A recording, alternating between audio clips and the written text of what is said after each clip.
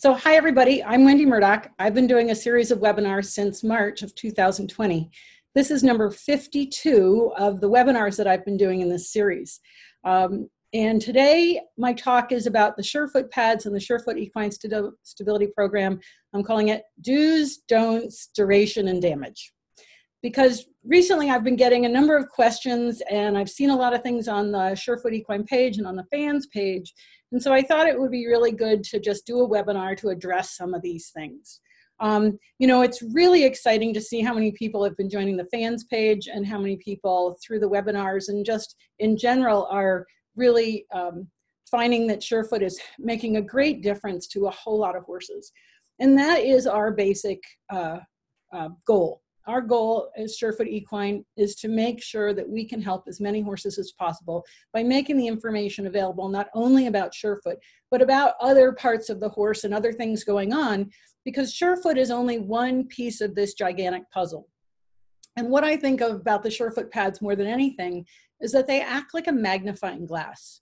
So they do really help you see what's going on with your horse. And what I mean by that is that when your horse is standing on a Surefoot pad, you can see how he's loading that foot. You can see if there's more pressure toward the toe or toward the inside or the outside. You can see if the foot is underneath the shoulder or if it's medial or lateral of the shoulder, meaning toward the midline or away from midline. You can see the muscles in the pecs activate and you can watch the chest change and you can watch the sternum change and you can see horses swaying and rocking and licking and chewing and sighing.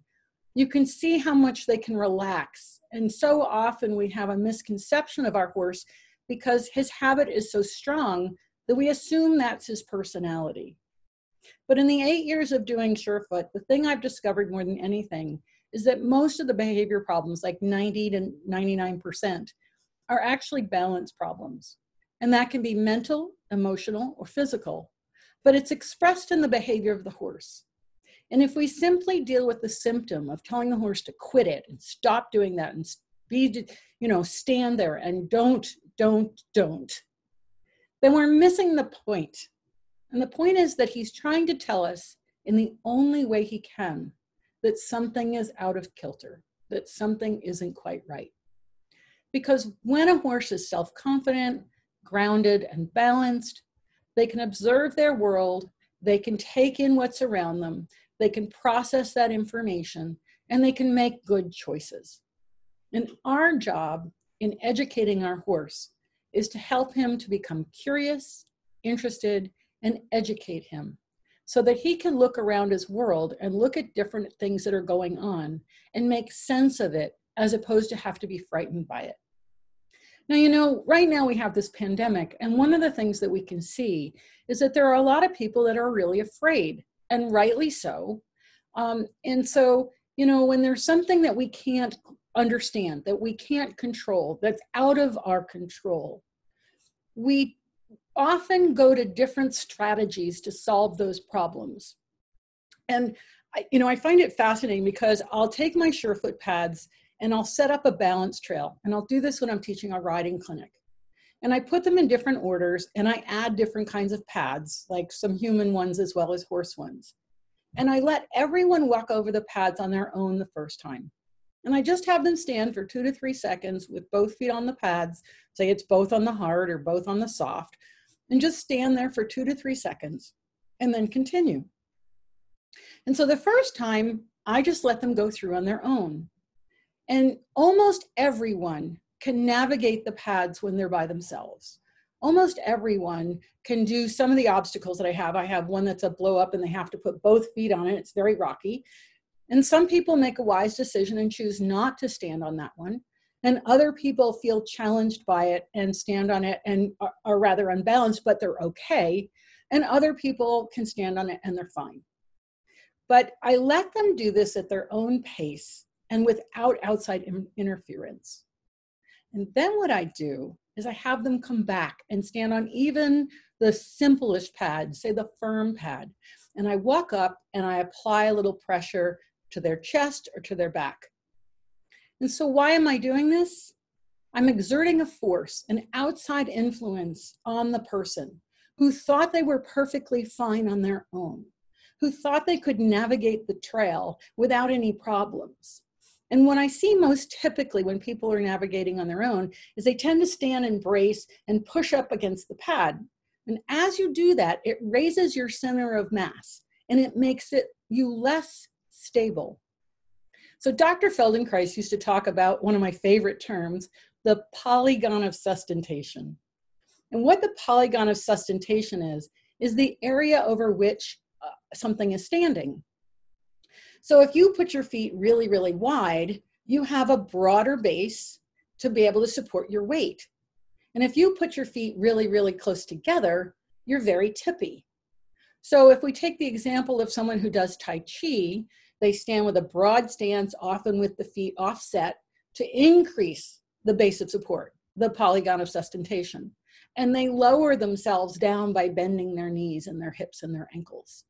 And as you lower yourself down, you increase your stability. But then if we were to take someone who's doing ballroom dancing as the female, as the woman, now the base of support is super narrow and you have a very fine edge. And then of course they put you up on spike heels, 2-inch heels is what I used to dance on.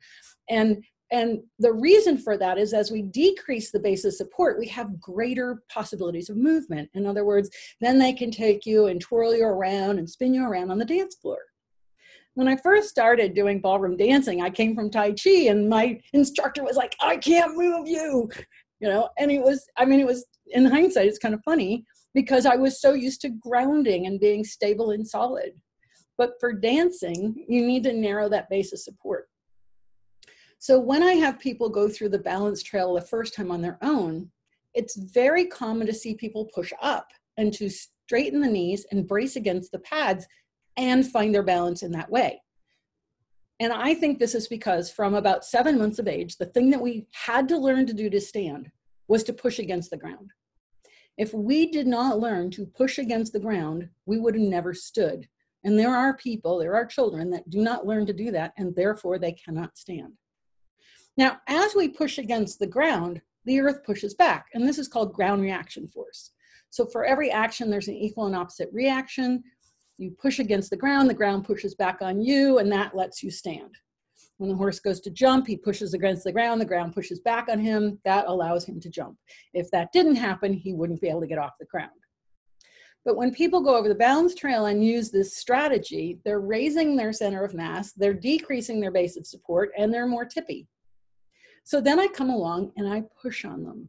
And I don't push very hard. In fact, I don't have to, because their reflexive reaction is to straighten more or to tense more.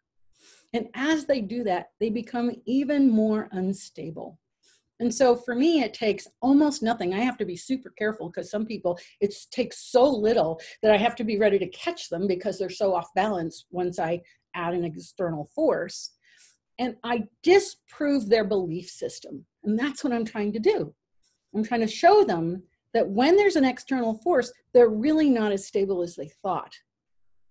Now, the fascinating thing about this exercise, and I've been doing this for 7 years, the thing that's so fascinating about this exercise when I work with people is how they react to that instability. And the way people react to the instability varies. But what I can tell you that happens is some people get angry. Some people physically want to hit me. Some people are shocked. Some people are depressed because, oh, I wasn't so stable. And some people are dejected. And so we see these different responses or reactions to instability. And now let's think about our horses.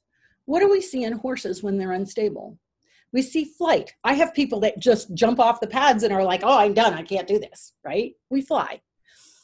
Fight. I have some people literally, I go to push on them and they feel unstable and they're ready to hit me, right? So they react with fight. We have some people that are just depressed. They give up. They're, oh, I'll never be able to do this, right? And we have some horses that become incredibly dejected and you'll see them. They're very sullen. And so what I'm trying to point out here is that when we feel instability, we react in the same way that a horse does. And when we are not in control of our environment, as we are right now, we react, and we react in different ways. anger, denial, fear, rejection, acceptance. You know, I once saw a Lenny Bruce movie, and this was back when I was like 16. And I've never forgotten this from that movie, that these stages that we go through in order to process information: anger, denial, fear, rejection, acceptance. And they don't have to happen in that order, and we can cycle through them. Some people call it stages of grief, but it's something that our nervous system has to go through to process information. And so some of the people, when I push on them, get angry. Some are in denial. No, I can do this. You know, you just didn't push, you know, you didn't let me get ready. That's the common one. You didn't let me get ready. Well, you know, in riding, you have to be ready all the time, right? And it's your habit of how you respond to the external force that I'm looking at, okay? Fear, you know, the horses are afraid, we're afraid. In this pandemic, I think fear is one of the predominant issues that is going on right now. Rejection. Nope, it's fine. Everything's fine. This isn't happening to me. I'm fine, right? Oh, that's denial. But rejection, nope, I'm not going to accept this, right? And then finally, we get to acceptance. And so when we get to acceptance, we've probably gone through all those other phases, but it's at that moment that we can actually learn, process, figure out something new, integrate new information, find a better solution. And that's what we're looking for your horse, a better solution to his behavior through improved balance and grounding. Now, I don't leave my students there. I don't leave them with what I call the disillusionment phase, because the illusion when they went over the pads on their own was that they could navigate the pads and they were fine. And then when I apply this external force of pushing on the chest or pushing on their back, I disillusion them to that fact. They really aren't as secure as they thought. Everything is not as okay as they hoped. But I can't leave them there, because what's the point of just showing you what you can't do? The point is to show you what you can do. And so I take them through the pads a third time. And this time I teach them how to be more secure by increasing their base of support. And I'm just going to grab Neville here because he happens to be nearby, because this is really important whether you're standing, holding your horse, riding, working with surefoot pads. The ability to lower your center and become more stable has to do with your joints. So this is a little off surefoot topic, but actually it relates. Okay, so here's Neville. Okay, whoa, I'll just put him against my black. Okay, so if he straightens and goes up, he increases his instability, and it takes very little force to push him over. And what most people do when I start to push on them, when, you know, I push on their chest or their back when they're on the pads, is they straighten and they go higher, and that makes them more unstable. And now think about your horse. When he's anxious, he stiffens.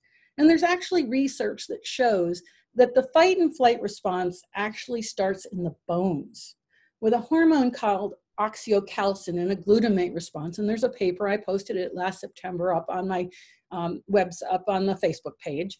And it's well researched that they're finding that in adrenally actomized animals, you still have a flight response. And they're now figuring out that that's actually being triggered in the bones. So think about it. If you brace or stiffen, you're triggering that fight and flight response.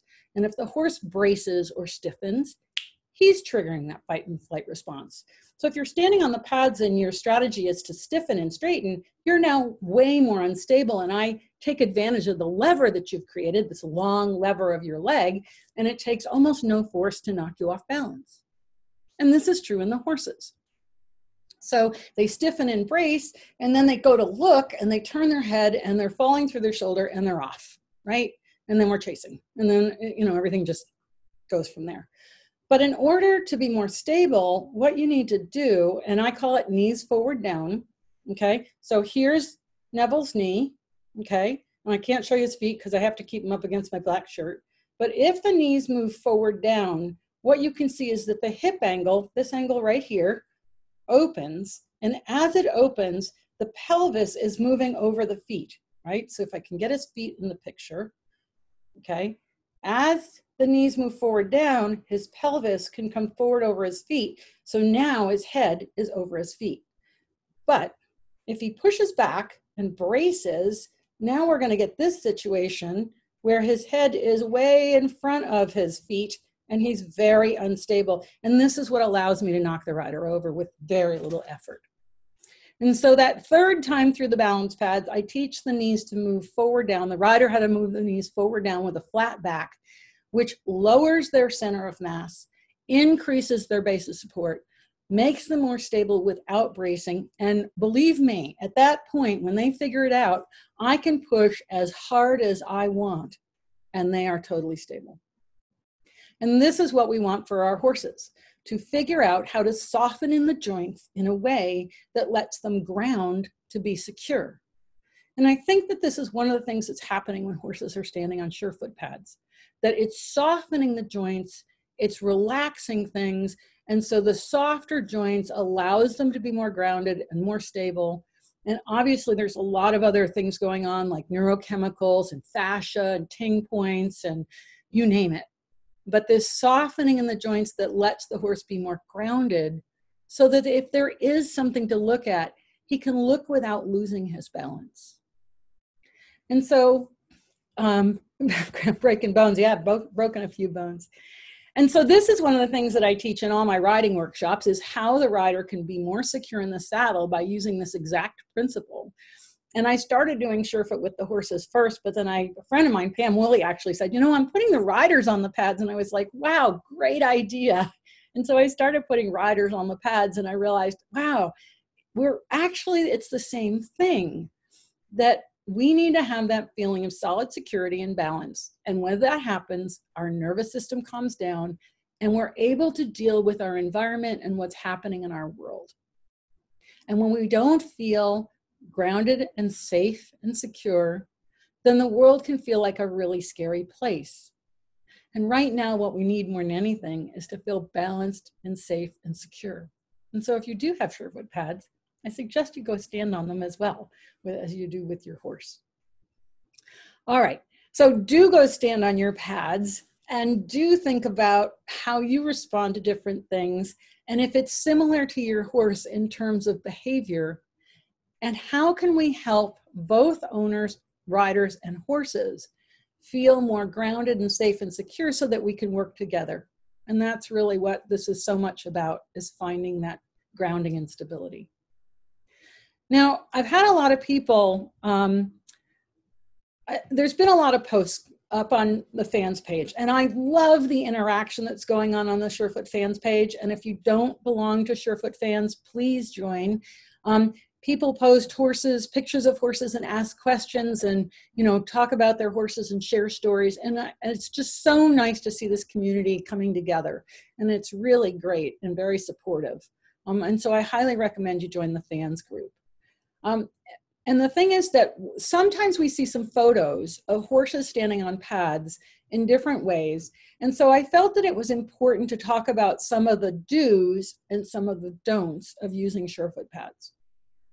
So one of the do's is to keep the duration really short, especially in the beginning. Because I've noticed a lot of posts where people are putting their horses on pads for 5 minutes in the very first session. And what I have to really remind you is that I literally timed the first session for 15 seconds. The first time I put a foot on a pad, I timed it for 15 seconds, which is really, really short. And there was a major change. And so in those first few sessions, really think about keeping the duration short, like under a minute, and only doing one foot several times. So the tendency when you see the pictures on Facebook and you see the videos and you see all these different things is that the horse might be on 3 or 4 pads, or somebody says, well, my horse stood there for 20 minutes.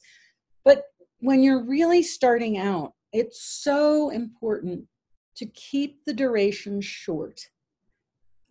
Think about it in seconds, 15 seconds, 10 seconds, 5 seconds, maybe 30 seconds. I've had horses that have really only just grazed the pad with their foot and had massive changes. And we know from Dr. Martina's webinar, which I highly recommend you watch, it's actually one of the most popular on the YouTube channel right now, is she talks about all the fascia. And so think of it as putting a little tiny input into the system and then allowing that input to have a moment to process. So 15 seconds, walk them off the pad, let them go for a walk if they want to move. Some horses do want to stand. So do allow your horse to stand if they've come off the pads and they're like, wait a second, I need to think about this. Because I've had some people email and say, my horse didn't want to move after they came off the pads. And while we recommend that you take them for a walk, it's so important that you listen to your horse. And if he comes off and says, I just want to stand here for a minute, allow him that time.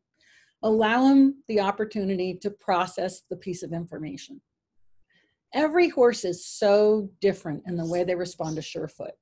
And so, I can never say how your horse is going to respond. I can only say from the experience that I've had, what I've seen. And this is another question that I get quite often. My horse is 15 years old, off the track thoroughbred, had a suspensory problem, blah, blah, blah. Will Surefoot help? Honestly, I don't know. I can only say it's worth a try. In each individual case, there's so many factors that are not being told to me. And it's not that people don't want to tell me, it's that we don't remember. We don't think about it. I cannot tell you how many times I've been working with a rider and I'm doing something with their leg, and I've interviewed them in the beginning, as I do with all my students. Do you have any injuries, new or old, that I should know about? Oh no, I'm fine. Nope, no problem. And I'm working with their leg and I'm like, this leg feels a little sticky, or this ankle doesn't feel quite right. No, I can't remember anything. No, I'm fine. And then they go for a walk and they come back. Oh yeah, 2 weeks ago I broke that ankle, or my horse stepped on my foot, or when I was a kid, I nearly cut my foot off, or I had polio. I mean, literally, these are the stories that get reported to me. But we forget. Things happen to us, and just like our horses, we compensate. Horses and humans are masters at compensation because we don't want to show weakness. And I don't think there's any difference between horses and humans in this way. We don't want to show our weaknesses. We want to feel strong. And so we forget. Our nervous system's very good at taking the past and kind of stuffing it away. In 1984, I had a horse roll on top of me and break my hip socket and punch the femur through the socket and kick me between the legs when he got up. And while I can remember parts of that, moments of that, I cannot recall the pain that I know I was in at all. And so our nervous system, it's marvelous. It has this way of sort of erasing certain things where we can remember parts of it, but not others, so that we can keep going. And so horses and humans all the time, they give me part of the story, but not all of the story. And then it starts to come out as we work, whether that's putting a horse on a pad and I go, wow, well, look at the way he's standing on this. Oh yeah, well, he has a shoulder injury that happened 2 years ago. Oh, really? But they don't remember it. And we tend to think that it's not important anymore. But all of these things accumulate. And unless we address them, they're there. They're there on some neurologic, emotional level, unless we process it out. And that's so much of the work of vagus nerve that people are discovering now, is that we have to process this stuff out. And the best way is through movement. So one of the things that's so important, especially when you're starting with the pads, is to allow the horse to move off. Do let them walk off, even if they've only just barely put their foot down on the pad. Because if they're moving off, they're not in balance anyway. And that's exactly what we're looking at. So this is a really important tenet, to not force the horse to stay on the pad. Do allow them to walk off. But to allow them to walk off, they can't be tied up. And so if the horse is on cross ties or tied, they can't move, or they might fidget, or they might fuss. And I know there are circumstances where it's very difficult to allow a horse not to be tied up. And there's big barns where there's a lot of activity and other things are going on. And it's kind of a rule that if the horse is out of the stall, it's got to be on cross ties or held or in some way. But you could use one cross tie and you could put it on the upper ring so that he can move a little bit. Because one of the things horses really want to do when they're on Surefoot pads is lower their head and neck. And if we restrain them from that, if we have them on cross ties where they can't lower their head and neck, then they're not allowed to let the whole top line let go. And so it's important to, as best as you can, and given your circumstances, have the horses free of cross ties. Do not have them tied up. In other words, have them on a lead, allow them to move. And again, it's, we don't do this on purpose, but I cannot tell you how many times I've been putting a horse's foot on a pad and the others, don't move, stay there, stay on the pad. And I'm like, it's totally okay. That's what we're looking at. Because, we want our horses to be good. We want our horses to be good citizens and not misbehave, right? We want them to stand there when we ask them and to be good for the farrier and be good for the veterinarian and just do what we ask. But with Surefoot, we're asking a very fundamental question. Do you feel secure when you're standing on a soft pad? And just like when I pushed on the people on the balance trail and showed them that they were unstable, when we put a horse's foot on a Surefoot pad, we're asking that same question. Hey, how do you respond when you're on an unstable surface? Because that's what the pads are, is an unstable surface. Are you able to stand there? Or did you lose your balance? And if so, hey, it's okay, because if I restrain you at this moment, I've now put you in a bind between you're feeling unstable and you need to move and you can't move. And now are you in trouble? Do you have to worry? Are you anxious? But if we just say, oh, there he goes. And I can't tell you how many times it's like, oh, there he goes, and I've had horses I've worked with for days and whoop, there they go. They can't stay on a pad. But it's okay, because that's what we're looking at. That's exactly that magnifying glass that we want to see. We want to see, is this horse able to stand? And if not, then where is it in the system that we can use a pad to help develop the awareness and the grounding so that the horse can? And I can't tell you the number of people that have come up to me, my horse will not stand still. You'll never get that pad underneath his foot. He can't stand still. Oh, he's always a fidget. And I just start to work. I let them walk off. I don't force anything. I allow them to move. I bring them back. I do it again. And 3 or 4 or 5, 6 times. And the next thing they're like, wow, my horse is standing still. What'd you do? I just used a Surefoot pad. And so, these are the kinds of things that we become habituated to different ideas, and we don't even know we're doing it, right? Like when I go to pick up a leg and the person's like clucking, come on, sweetie, pick up your foot. And it's like, it's okay if they don't pick up a foot. Actually, that's part of what I want to know. So if the horse doesn't pick up his foot, and believe me, 99.9% of the horses that we're working with have had their feet picked up. Right? If it's a foal, that's a different story. But, we pick up horses' feet. And so if their foot's not lifting, I have to ask the question, maybe this is his supporting leg and he doesn't want to give it up. Maybe I'm on the wrong foot. And if he does pick it up, what's the quality? Is it stiff? Is it heavy? Is it light? Is it dead? Is it limp? And those are all questions I'm asking as I pick up that foot. What is the quality of this leg as I pick it up? Does he have to think about it and shift his weight? Does he come up a little and just rest his toe? Does it feel like I'm lifting the entire building? Right? So it's not just the pad under the foot. It's the quality of the leg as I lift it that I'm looking and assessing and already doing in a run through my head. Wow, this leg's heavy, this leg's light, this leg's, different. And where does the foot go when I put it down? Does it land on the pad? Maybe not. Maybe it just lands on a corner. That's okay too. So do allow the horses to move and really think about the environment where you're working. So if you know that this is a horse that's fidgety and needs to move, then go to an area that's more open, or go to a quieter place, somewhere where you don't have a lot of distractions and he can focus. And I know that, and it's one of the things that I also know is when I put up pictures, it tends to be when the horse is on more than one pad, maybe 2, maybe 3, maybe 4. And the reason for that is When I'm only working with one pad, when I'm working in the beginning, he's moving, I'm moving with him. I can't grab my camera and take a picture as I'm just doing one pad because there's too much going on. And when the horse is ready to stand on two pads, I can step back and take a picture, right? So I think that's why we see so many pictures with horses on multiple pads, because at that point you actually have a hand where you can get your camera, you have some time, you can take the picture, you can, step back and see what the horse is doing.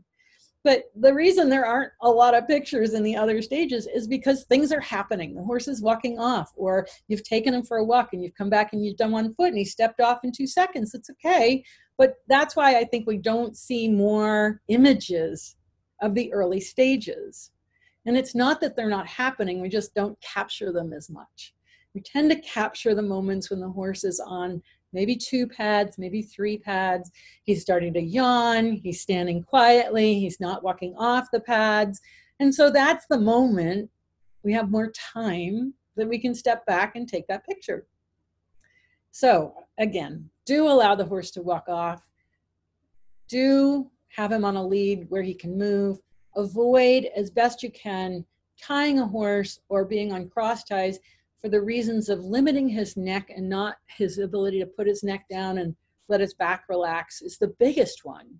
But, I will tell you that one time I gave a farrier pad to a farrier, and, he was working on this horse and he turned his back to do something. Horses on cross ties, horses on the pad, he turned his back, and the next thing the cross ties were broken. And that's the last thing we want to have happen. We don't want to give the horse a fright. We're not trying to increase the anxiety. We're trying to decrease it. So anytime you can do anything that's going to make it easier, decrease the stress levels, allow more room, more possibilities, that's always a good idea. Okay, so nobody's really asked any questions. If you have any questions, on Facebook Live, I'm only on the webinar, so I can't answer any questions on Facebook Live. If you are posting questions there, I'll get to them at the end of the webinar. So, do's, don'ts, and then I'm going to go back over to my photos here. The other question that I get a lot is about the pads themselves. And, what we have to realize is that we can make a pad that will never get damaged and it will not work. So there's no point. We are putting a very large creature with a hoof on a squishy surface, and that's why they work. But given that, your pad's going to get some damage. And I think of it as a badge of use. Like, it's really great to see a pad that has some nicks and tears and cuts. But I do realize that people love the color of their pads. And I really do too. I love the bright colors and I love how they look when they come out of the package. And they're not going to look that way when you use them for a while. And this is the question that I've had a lot lately is, is this covered under the warranty? So the warranty is really about manufacturing defects. It's really about if the pads delaminate, meaning that the layers come apart, or if the pad literally breaks in 2. But you have to realize what we're doing. We're taking a hoof that may or may not have a shoe, that may or may not have sharp edges, and we're putting it on a soft surface in order to create the environment for this horse to become self-aware and change. And so these are tools, right? They're a vehicle toward change, and they're not going to look so pretty after you use them for a while, okay? And in that regard, we warranty our products against delamination and breakage. And if there's a really significant damage, what I do is people send me an email and say, is this covered under warranty? I answer all of those emails personally. I keep all of the photos, and I need a photo, all of the photos on file. And I keep them so that if something gets worse, you can send me another picture, I can take a look at it, and I can determine when it meets warranty. And when it meets warranty, we will replace the pad.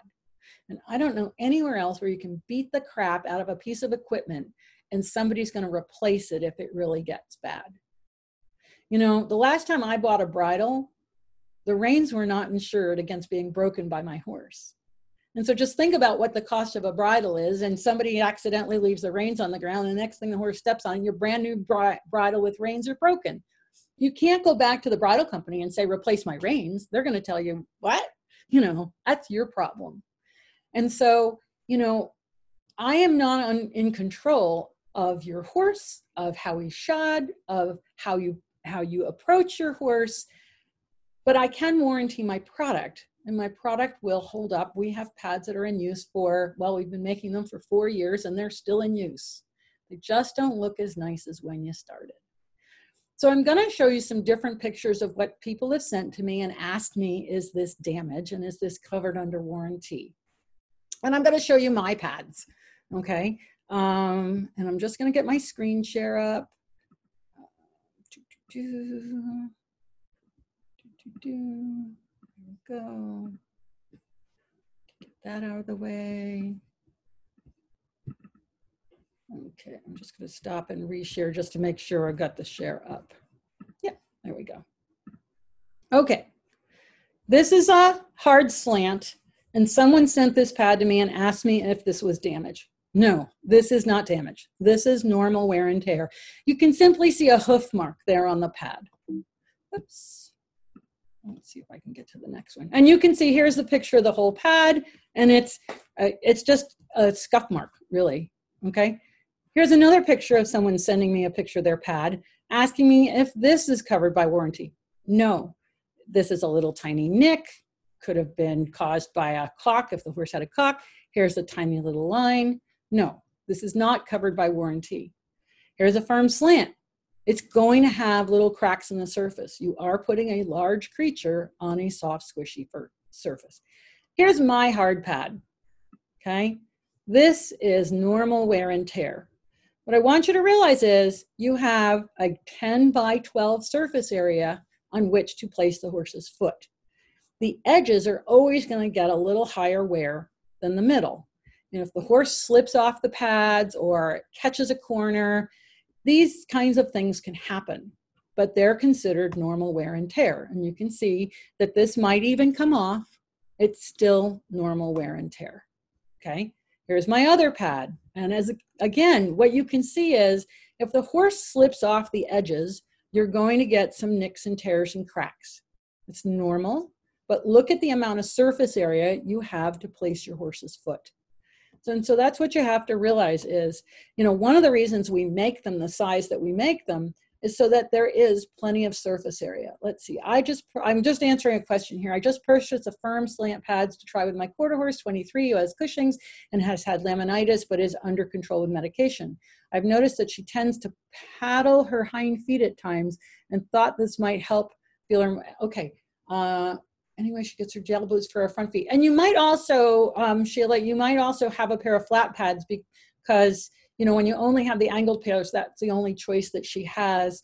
And so I might suggest that you just also have a pair of flat pads and you can mix and match those pads. Okay. Let me get back here. Here's my firm pad. As you can see, obviously the horse stepped on it at the toe and caused a crack. This is normal wear and tear, okay? This is still normal wear and tear. This is still normal wear and tear. I've been using this pad a bit, and you can see that the surface has a crack here, right? It's got a crack there. It's got a crack there. Got a crack there. That's still all normal wear and tear. Now, I had Brad step on the pad so that you can see when you add pressure to that edge, that tear opens a little. But one of the things about our products is that they're all pre-expanded foams. In other words, when you take the pressure off the pad, it's going to go back and look like this. So it's not going to get worse. People say, well, it's going to get worse. It's like, go ahead. And that's the thing you really have to realize is if it gets worse, if it gets really bad, send me a photo. I'll take a look at it. When it meets warranty, I'll replace your pad. So, it's kind of like, if anybody's ever bought boots from LL Bean, you'll know that you can send back 5-year-old boots that look like crap and they'll replace them. Well, that's what we're saying here is that, here a crack, there a crack. Yeah, right, Marianne. That you are putting a large foot on a soft surface. This is just a mark. This is on the flip side of that firm pad. It's just a mark. Okay, these are just normal. This is normal. This is normal. As I said, we can make pads that will not do this, and they will not work. So there's no point. And we went through a lot of different foams to come up with the materials that we use that are highly durable and work. And that's what we're always dealing with. Now, I will show you some damage that is covered under warranty, okay, so that you can see what I'm talking about. I'm just going to make that picture large. And that's delamination. Okay, so here's a picture of delamination where the layers have become separated. And this is a manufacturing defect, and this is covered under warranty. And as you can see here, the two layers of foam are coming apart. Okay, and so this is covered under warranty because it's a manufacturing defect. Now, I continually work with my manufacturers to come up with better glues and better solutions. We're using a variety of foams. They're very specific foams. And you can see that the glue actually in that case is pink so that we can make sure we get really complete coverage. But of course, nothing's perfect, and we do our best, and my manufacturer does their best to make products that are as perfect as possible. And so, you know, we try really, really hard, and we've got a lot of product out there over the past 4 years. We try really hard to make sure that our products are going to hold up in terms of manufacturing. And as I said, nothing's perfect. Damage does happen. Manufacturing problems do happen. But what you need to do is simply send me a photo. I keep it on file. When the damage meets our warranty, we replace the pad. You know, I recently had someone email me, and it was something that, you know, there was clearly a mark on the pad, and there was a cut, but there was also the top color had almost looked like it had been peeled. And when I looked at that, to me, that said that horse's foot drug across that pad, or somehow that horse didn't lift that foot off and step off that pad. And so I was really curious about how the person had approached her horse with the pads, because when I see something like that, I start to wonder if either the horse isn't really comfortable as the owner might think, and kind of pulled back and drug its foot over the top of the pad, and kind of, it was like the paint was ruffled. It was really quite interesting. In which case, I'm going to start to talk about duration. Here we are again. Keep the duration short. My first horse was 15 seconds. I timed it. I did that with all of his feet. We don't need to have the horses standing on pads for long periods of time to have an effect. It's also really, really important when you're starting out with your horse to make it very short, to give the horse the chance to figure out what's going on. This is something that is entirely out of his normal world. It's something he's not used to experiencing. And when we have them stand on it too long, you know, we haven't had the process of step on the pad, go for a walk, step on the pad, get off. I always tell people that horses can't tell time. They don't know when something's going to end if they haven't done it before. If I told you, you know, look, I'm going to like put an ace bandage around your arms, and I don't tell you, one, that you can take it off, or two, that I'm going to take it off in 30 seconds, you might get a real fright about feeling confined. And so one of the things about walking the horse off, or even, and I'll do this quite often with a horse that I'm seeing that he's not quite sure, is I lift his foot and kick the pad out from under his foot and then put his foot back down. I don't even ask him to walk off. I do that part for him so that he doesn't have the experience of feeling the squishy pad and maybe getting a fright. If I see any concern whatsoever, I'll take their foot off, and I might take it off right away. If I put the foot down and I see anything that he feels concerned, I just take his foot back off and kick the pad out of the way. Because horses can't tell time. They don't know that this is going to end. They don't know that it's only for seconds. They might think it's for the rest of their life. Just like if I put that ace bandage on you and didn't tell you, A, you could take it off, and B, I'm going to take it off in 10 seconds. And so we really have to be thinking about helping the horses understand the process that we're going through with them. That they understand, oh yeah, hang on, I'll answer that. That they understand this is a process of on, off, on, off, on, off. And one of the things that does is it toggles their nervous system. So, in order for a horse to learn something, in order for you to learn something, you need to have several experiences of that thing.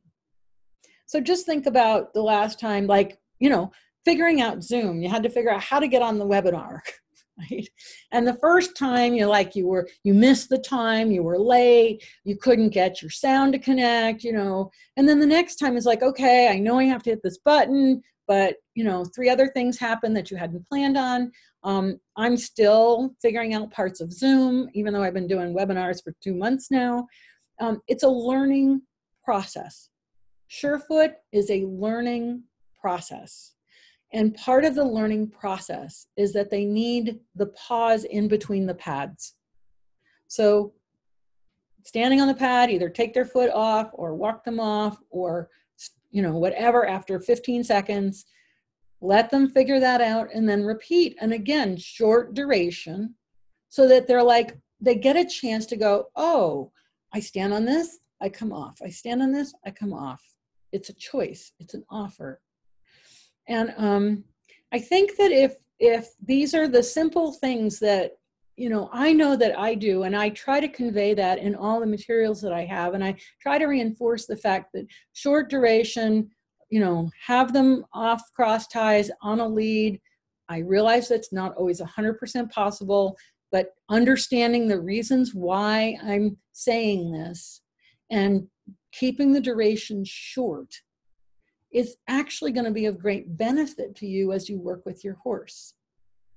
The whole thing has just been such a fascinating journey, and just from start to finish, and it's not done, but going through this and realizing that we need to learn to be better observers, just in general, that very often we don't really recognize what's in front of us.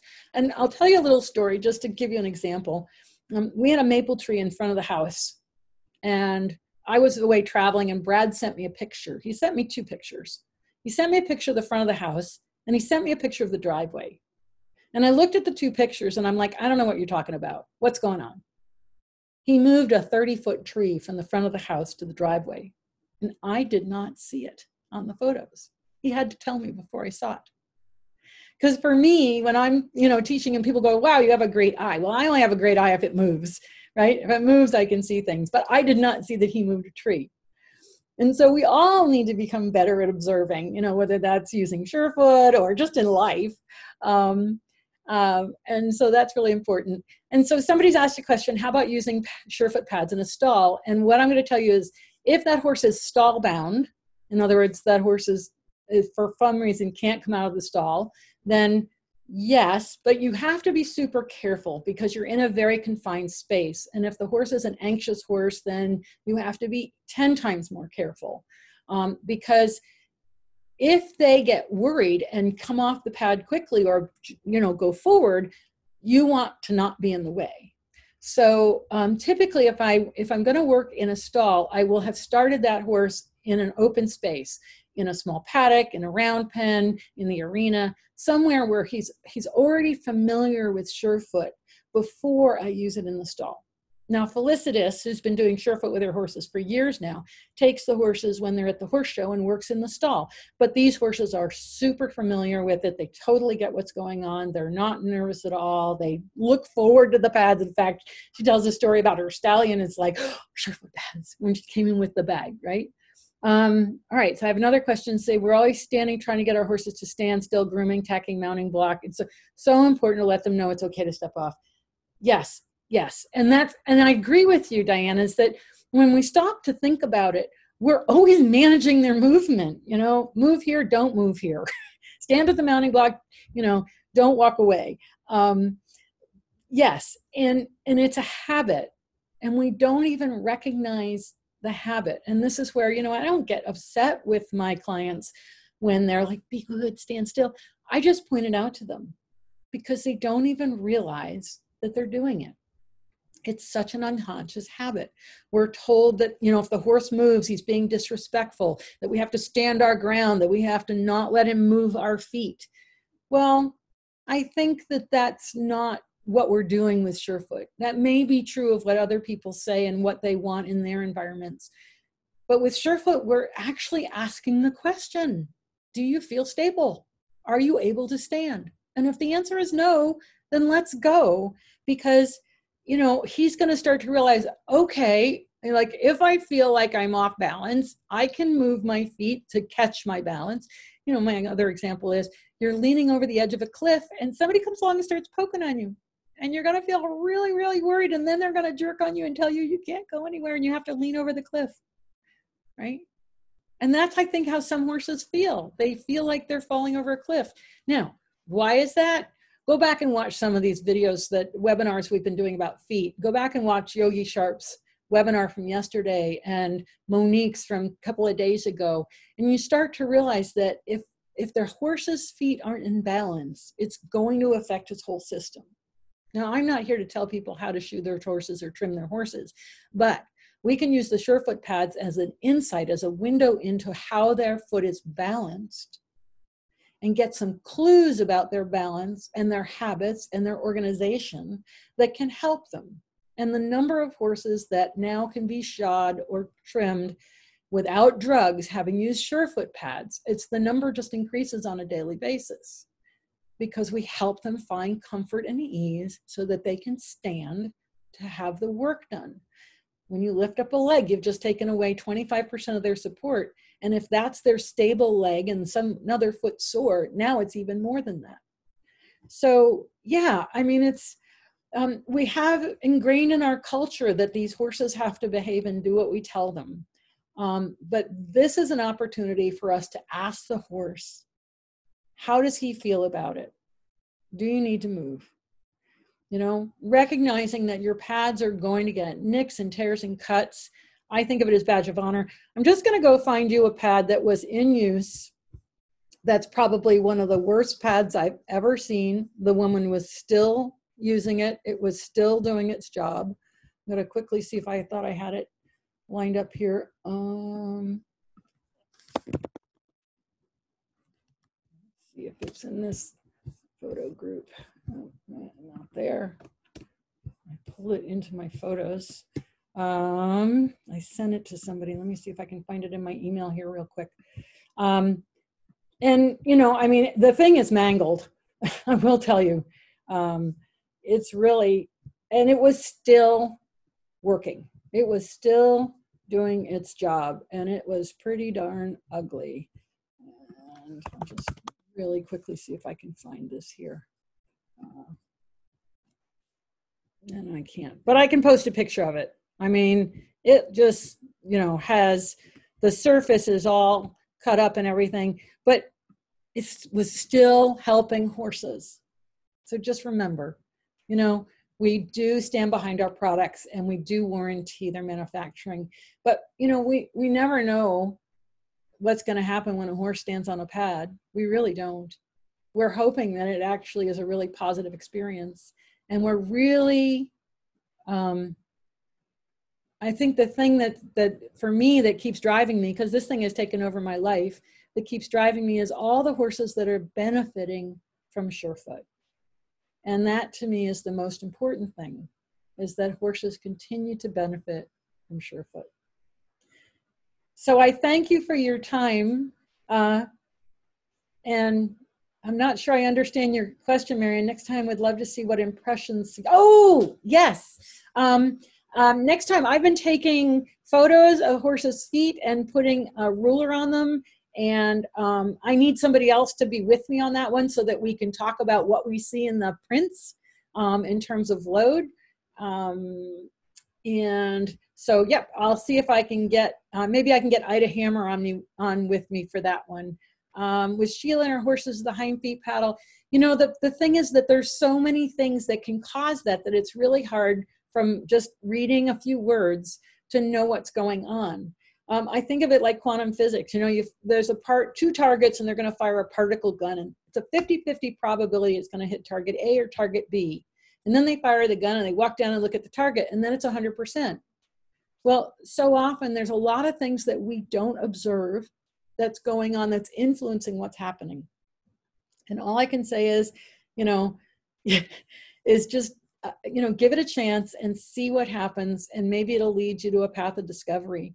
We've had a number of horses that used to twist their hocks that don't twist their hocks anymore after using Surefoot. And the only way I can explain that is that it activated the little tiny muscles that are stabilizers to keep the leg more organized for what the propulsion from the ground through the hip joint. But honestly, you know, it's really hard to say what's going on from a few words. And I think that if you're there with your horse and start to observe, you're going to discover some really interesting things. So thank you all for joining me on this webinar, and thank you everybody on Facebook.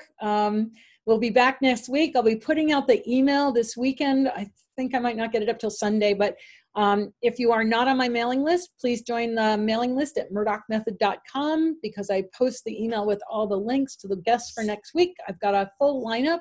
I can't tell you who they are because that program's shut off right now, but I've got a full lineup. We'll have another great week of webinars, and thank you once again for joining me. And until, we might actually be doing a webinar. Ida Hammer is down in Indiana with a group of people, and we're gonna try and hook up a webinar from there. Can't promise anything, but stay tuned. Keep an eye on the Surefoot Equine channel, Facebook page. All right, thanks again for joining me, and have a great day. Bye.